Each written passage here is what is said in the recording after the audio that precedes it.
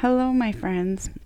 I have an article that I'm going to read. Why Do We Dream? A New Theory on How It Protects Our Brains by David Eagleman and Don Vaughn, published December 29th, 2020. Eagleman is a neuroscientist at Stanford.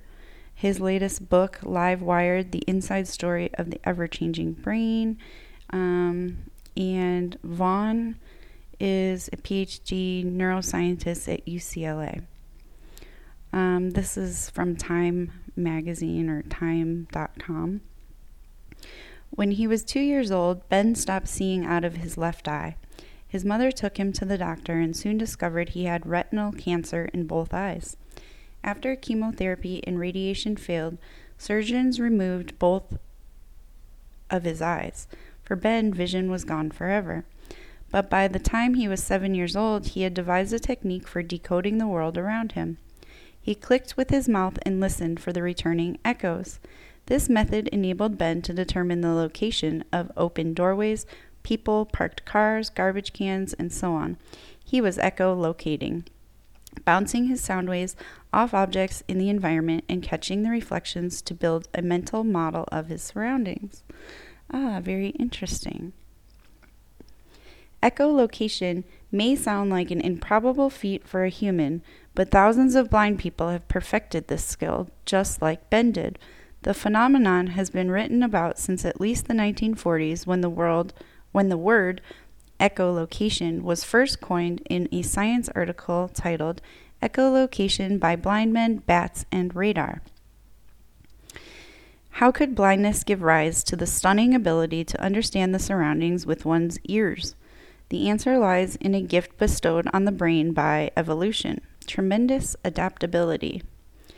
Whenever we learn something new, pick up a new skill, or modify our habits, the physical structure of our brain changes. Neurons, the cells responsible for rapidly processing information in the brain, are interconnected by the thousands, but like friendships in a community, the connections between them constantly change, strengthening, weakening, and finding new partners. The field of neuroscience calls this phenomenon brain plasticity, referring to the ability of the brain, like plastic, to assume new shapes and hold them. More recent discoveries in neuroscience suggest that the brain's brand of flexibility is far more nuanced than holding onto a shape, though. To capture this, we refer to the brain's plasticity as live wiring to spotlight how this vast system of 86 billion neurons and 0.2 quadrillion connections rewires itself every moment of your life. Neuroscience used to think that different parts of the brain were predetermined to perform specific functions, but more recent discoveries have upended the old paradigm. One part of the brain may initially be assigned a specific task. For instance, the back of our brain is called the visual cortex because it usually handles sight, but that territory can be reassigned to a different task. There is nothing special about neurons in the visual cortex. They are simply neurons that happen to be involved in processing shapes or colors in people who have functioning eyes. But in the sightless, these same neurons can rewire themselves to process other types of information. Mother Nature imbued our brains with flexibility to adapt to circumstances. Just as sharp teeth and fast legs are useful for survival, so is the brain's ability to reconfigure.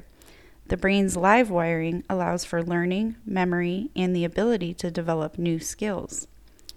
In Ben's case, his brain's flexible wiring repurposed his visual cortex for processing sound. As a result, Ben had more neurons available to deal with auditory information, and this increased processing power allowed Ben to interpret sound waves in shocking detail. Ben's super hearing demonstrates a more general rule. The more brain territory a particular sense has, the better it performs.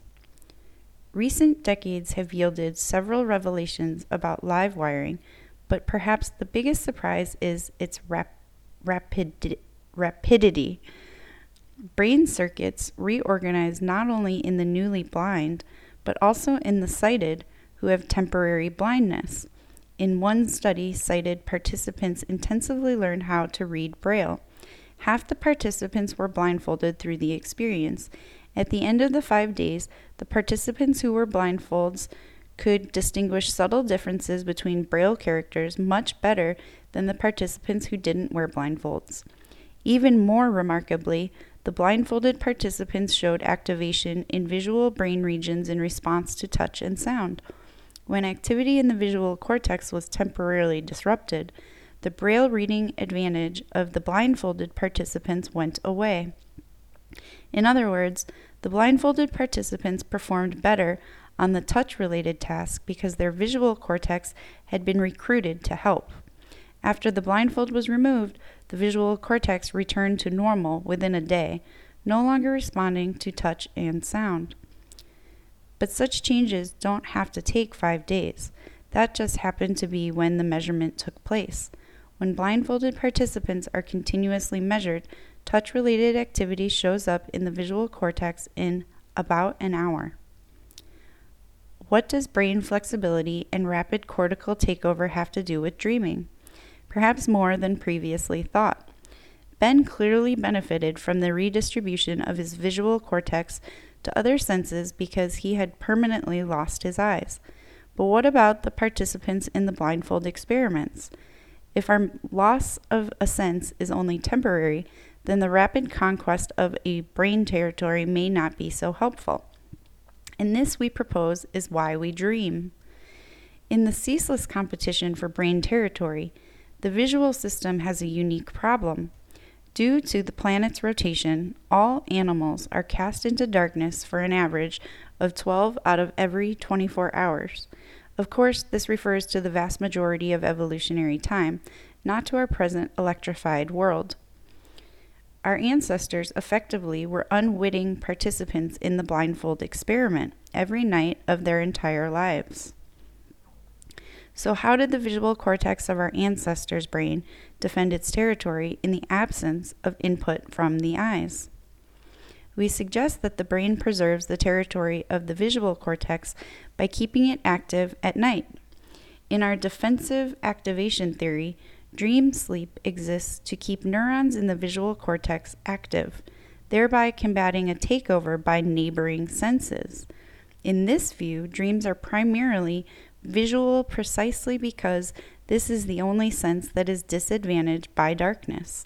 Thus, only the visual cortex is vulnerable in a way that warrants internally generated activity to preserve its territory.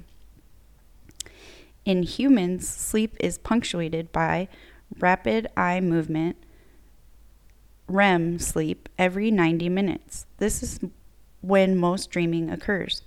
Although some forms of dreaming can occur during non-REM sleep, such dreams are abstract and lack the visual vividness of REM dreams. REM sleep is triggered by a specialized set of neurons that pump activity straight into the brain's visual cortex, causing us to experience vision even through our eyes closed. This activity in the visual cortex is presumably why dreams are pictorial and filmic. The dream-stoking circuitry also paralyzes your muscles during REM sleep so that your brain can stimulate a visual experience without moving the body at the same time. The anatomical precision of these circuits suggests that dream sleep is biologically important. Such precise and universal circuitry rarely evolves without an important function behind it. The defensive activation theory makes some clear predictions about dreaming. For example, because brain flexibility diminishes with age, the fraction of sleep spent in REM should also decrease across the lifespan. And that's exactly what happens. In humans, REM accounts for half of an infant's sleep time, but the percentage decreases steadily to about 18% in the elderly. REM sleep appears to become less necessary as the brain becomes less flexible. Of course, this relationship is not sufficient to prove the defensive activation theory. To test it on a deeper level, we broadened our investigation to animals other than humans. The defensive activation theory makes a specific prediction. The more flexible an animal's brain, the more REM sleep it should have to defend its visual system during sleep. To this end, we examined the extent to which the brain of 25 species of primates are pre-programmed versus flexible at birth. How might we measure this? We looked at the time it takes animals of each species to develop. How long do they take to wean from their mothers? How quickly do they learn to walk? How many years until they reach adolescence? The more rapid an animal's development, the more pre-programmed, that is, less flexible, the brain. As predicted, we found that species with more flexible brains spend more time in REM sleep each night. Although these two measures, brain flexibility and REM sleep, would seem at first to be unrelated, they are in fact linked. Pause and a side note. Correlation does not mean causation in statistics. Just a side note on that. So I always think about this when I'm reading these types of articles, because this specific scientist definitely believes in this theory, and that means he is biased towards this theory. So that is my that is my side note on that. Continuing, as a side note, and this is the article now saying, as a side note, 2 of the primate species we looked at were nocturnal, but this does not change the hypothesis. Whenever an animal sleeps, whether at night or during the day, the visual cortex is at risk of takeover by the other senses. Nocturnal primates equipped with strong night vision employ their vision throughout the night as they seek food and avoid predation. When they subsequently sleep during the day, their closed eyes allow no visual input, and thus their visual cortex requires defense. Dream circuitry is so fundamentally important that it is found even in people who are born blind. However, those who are born blind or who become blind early in life don't experience visual imagery in their dreams. Instead, they have other sensory experiences, such as feeling their way around a rearranged living room or hearing strange dogs barking. This is because other senses have taken over their visual cortex. In other words, blind and sighted people alike experience activity in the same region of their brain during dreams. They differ only in the senses that are processed there. Interestingly, people who become blind after the age of 7 have more visual content in their dreams than those who become blind at younger ages. This, too, is consistent with the defensive activation theory. Brains become less flexible as we age. So if one loses sight at an older age, the non-visual senses cannot fully conquer the visual cortex. A pause and a side note on here. There are other theories out there about dreams and why we dream. And another explanation that is opposing to this article would be the reason why people that are older that go blind have more visual input into their dreams would be because dreams come from memory. And therefore, if you have more visual memory, you would have more visual input in your dreams. So this is just one opinion from a neuroscientist or 2 neuroscientists. There are other theories out there. So this article is almost done. Continuing on, if dreams are visual hallucinations triggered by a lack of visual input, we might expect to find similar visual hallucinations in people who are slowly deprived of visual input while awake. In fact, this is precisely what happens in people with eye degeneration, patients confined to a tank respirator, and prisoners in solitary confinement. In all of these cases, people see things that are not there. We developed our defensive activation theory to explain visual hallucinations during extended periods of darkness, but it may represent a more general principle. The brain has evolved specific circuitry to generate activity that compensates for periods of deprivation.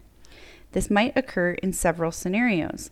When deprivation is regular and predictable, for example, dreams during sleep, when there is damage to the sensory input pathway, like tinnitus or phantom limb syndrome, and when deprivation is unpredictable, like hallucinations induced by sensory deprivation.